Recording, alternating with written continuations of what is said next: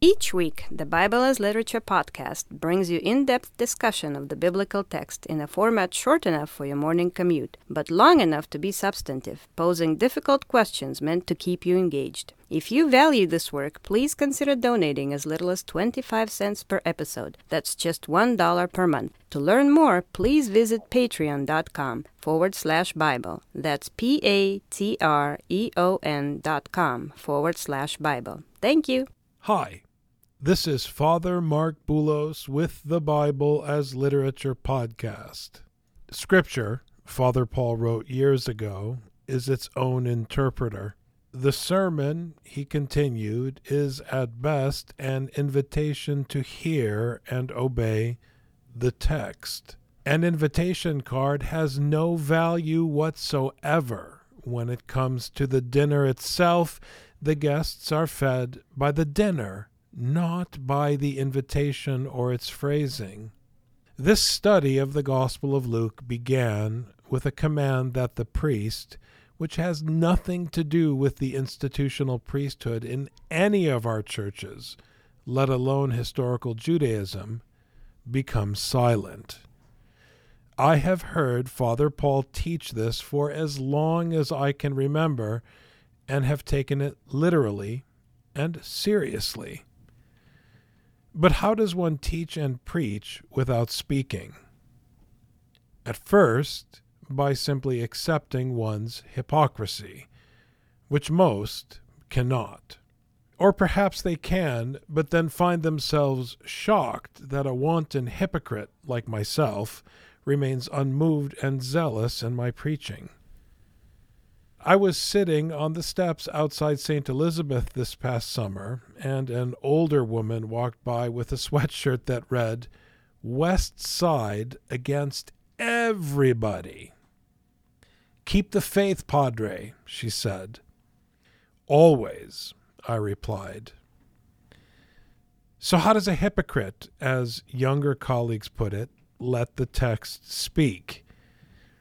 The answer is not a big, stupid group hug. If that's what you want, stick with CNN. Your educated, inclusive, culturally sensitive group hug is now on full display in Gaza. It, too, is a hypocrite. It even has eyes, but it can't see. It is totally blind to its own hypocrisy. Honest to God, it really believes that planting a rainbow flag in northern Gaza will liberate the oppressed. Blind as a bat, your expression goes. So I have a suggestion. If you want to understand how your sensitive, relationship-driven, evolved culture works in 2024, watch Killers of the Flower Moon. The spirit of William King Hale is alive and well in the United States. He sits on your school boards and still holds government office. He has dear friends in Gaza for whom he cares dearly. His nephew even married one. He speaks Arabic fluently, and he really understands them. I'll tell you what I understand. If you want to understand Paul, open your ears, for each one will bear his own load. Teaching is not about speaking, let alone learning. It is about carrying your weight. People do not learn, they are taught, meaning a teacher has to pick up a shovel and do work with their own hands. The answer is not one's ideas, knowledge, opinions, input, or explanations, let alone hermeneutics or theology. May God protect us from the blasphemous seduction of reception history, in which the Academy, once and for all, is working harder than ever to replace the Scriptural God with its own ego. Our duty is word study and lexicography, grammar and functionality in the text of the Bible. The role of the preacher is not to give a disciple something to hear, but to equip a disciple so that they can hear the text on their own dime. It is embarrassing that Western scholarship treats reshit and rosh as different words. Far worse, however, is the fact that so many Eastern clergy who grew up hearing the liturgy in Arabic, even if they themselves do not speak Arabic, fall into the same trap. This is not about identity. People of all colors, genders, religions, and identities are fully on board with the military-industrial hate parade in Washington and London. Still, Scripture is not against them. It's against you. And that's the point. What are you going to do? Didn't you hear what she said? I'm so scared. Please come. Please call someone to come and take me. Please call someone to come and take me. Okay, Habbibti, I will come and take you. But no one came, except God. He always comes through, especially when you don't. He took them all. He who has ears to hear, let him hear. This week's episode is an excursus on the term Amalek. After 10 years of programming, the Bible as Literature podcast will take a sabbatical starting mid-February and extending until after Pascha in May, following the Eastern calendar. This sabbatical will provide an opportunity for me to concentrate on Father Paul's work and some exciting developments planned for his weekly podcast.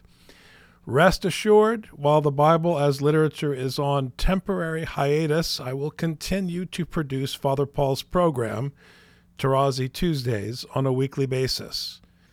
You're listening to the Bible as Literature.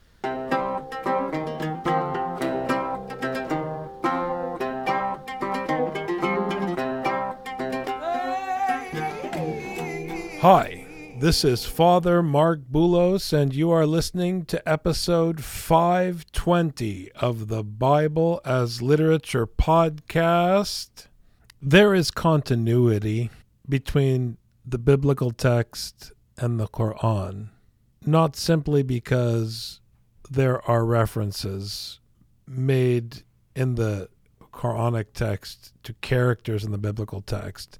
And it's almost irritating the way people use this cheaply to say, oh, look, the Quran refers to Jesus or to the Virgin Mary as a way to somehow establish credibility in an interfaith setting. Even the word interfaith is irritating because in our cultural setting in the West, you need to create a way for people to interact, whereas in other settings, people live together. You don't have to create a place for dialogue. People interact with each other on a daily basis. And the lingua franca of religious peoples is their sacred text, and people understand each other. But here, for example, in the United States, Christians know nothing about the Quran. They don't even understand the Old Testament in Hebrew or the New Testament in Greek. They understand the King James, and even there they don't know which translation they're talking about. It's a complete mess. But if you speak Semitic, for example, in the Levant, people speak the same language whether they're talking Quran or Bible. So there's already a common language, and people understand each other when they're dealing with sacred texts. So there's an interplay, not an exchange. There's an interplay. So when you talk about amlak, which is the term that we're discussing on today's program, there's an understanding, there's a functionality, an interfunctionality, one might say, which is useful and helpful, but one has to be careful, because I actually made a mistake when I first handled this question of the Amalekites. I made a mistake in my understanding of the root. There isn't a direct connection between amlak in Hebrew and the triliteral root MLK, mem, lamed, kaf, as I had suggested in a previous episode. There is a connection through word study, and there is a connection intratextually between the Quran and the Bible, and I'll talk about that. But you have to begin with the Hebrew and with a word study in the biblical text. And you can come to this connection through a study of triliteral roots, but not the way you think. So the root, ain, mim, lam, qaf, is a base root in Semitic languages. It's a base quadriliteral. Now, if you were to do an extensive study of the quadriliteral, you would quickly discover, especially in Islamic sources, that it means giant. And in classical spoken Arabic, that's how it's used. So it's intuitive for Arabic speakers that there's a connection between the character in the biblical story, Amalek, and the Amalekites and the concept of a giant. And it's easy then to quickly make the leap that the origin of the Amalekites as being giants comes from the Arabic language, or the Arabic quadriliteral, or the Islamic tradition. But it doesn't. It comes from Scripture. In fact, in the Quran, you have a famous tribe, Ad, which in the Hadith is linked to the Amalekites. They are the sons of Amlak. Al-Qussas likened them to them because some of them were arrogant over people, and they were given strength and brutality. It was said they were from the people of Ad, as God Almighty said about them, and when you strike hard, you strike hard. Tyrants. Surah Al-Fajr, chapter 89. Have you not seen how your Lord dealt with Ad of Iram, known for their lofty columns, the like of whom no nation was ever created in the lands of the world? So here you have this mention of Iram, which is a city that was known for its wealth and its architectural marvels, which again is this concept of prestige and largesse and excess, which is connected to this concept of Amalek as being giant and also corrupt. Other references in the Hadith present Amalek as a tyrant, a bully, and a giant who is associated with corrupt speech. So there is a connection, but you can't begin with the Arabic or with the Arabic quadriliteral, and it's a qaf, not a kaf.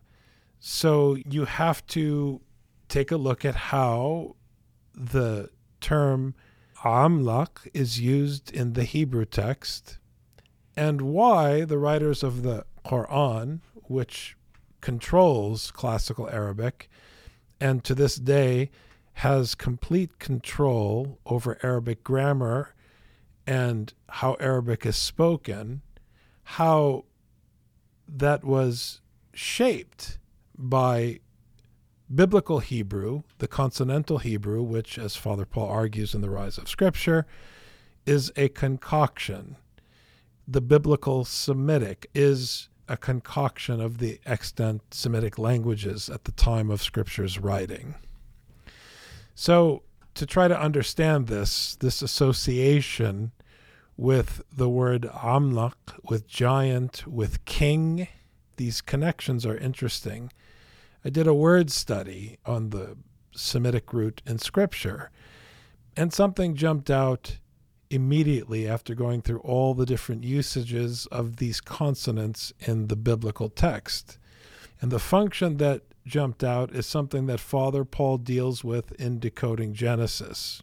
And I mentioned it in the intro to today's podcast.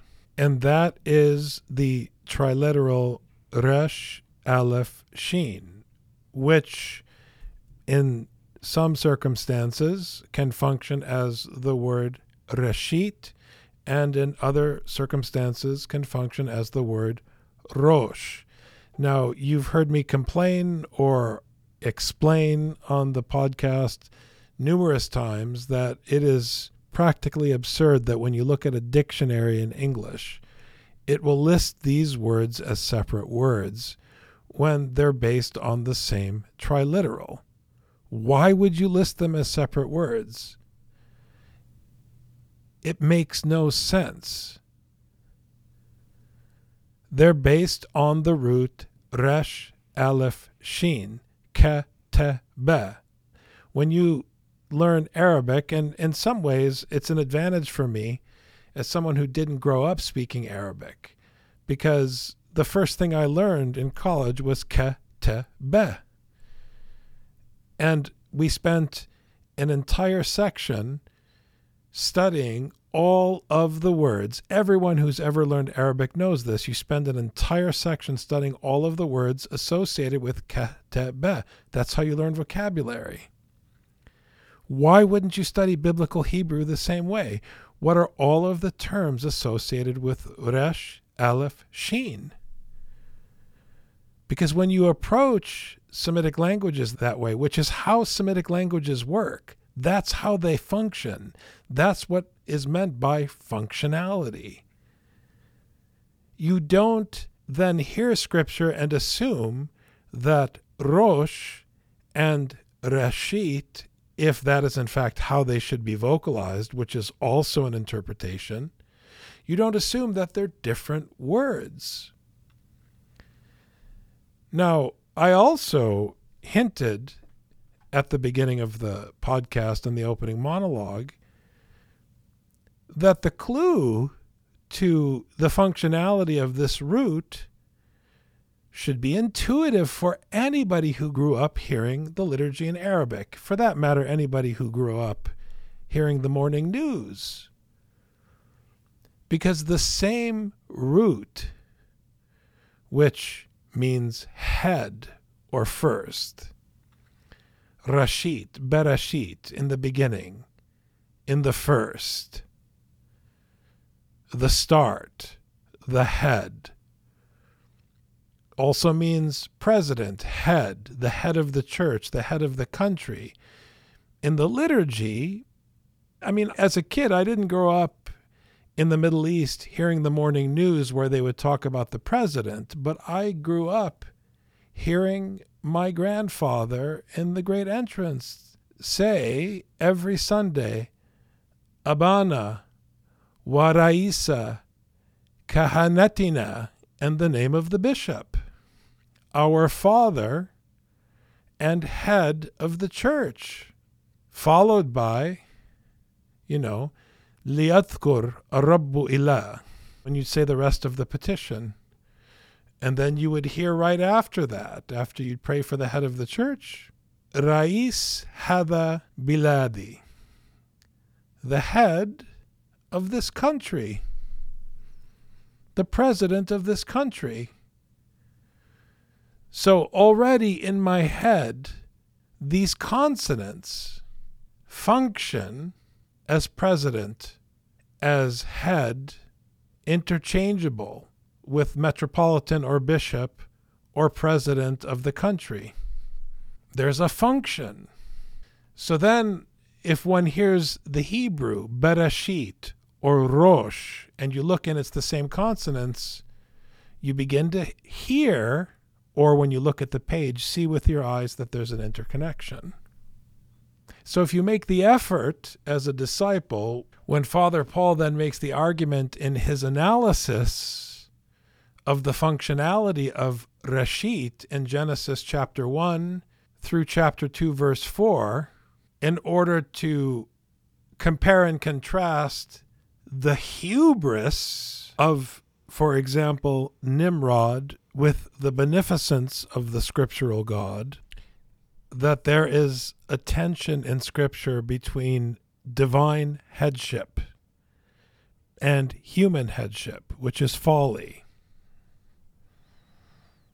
And there are plenty of examples, whether you're talking about the top of the Tower of Babel, the head of the serpent, the kingdom of Nimrod,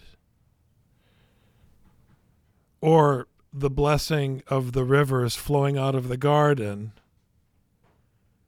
Suddenly, the functionality of Rosh, Reshit, makes sense.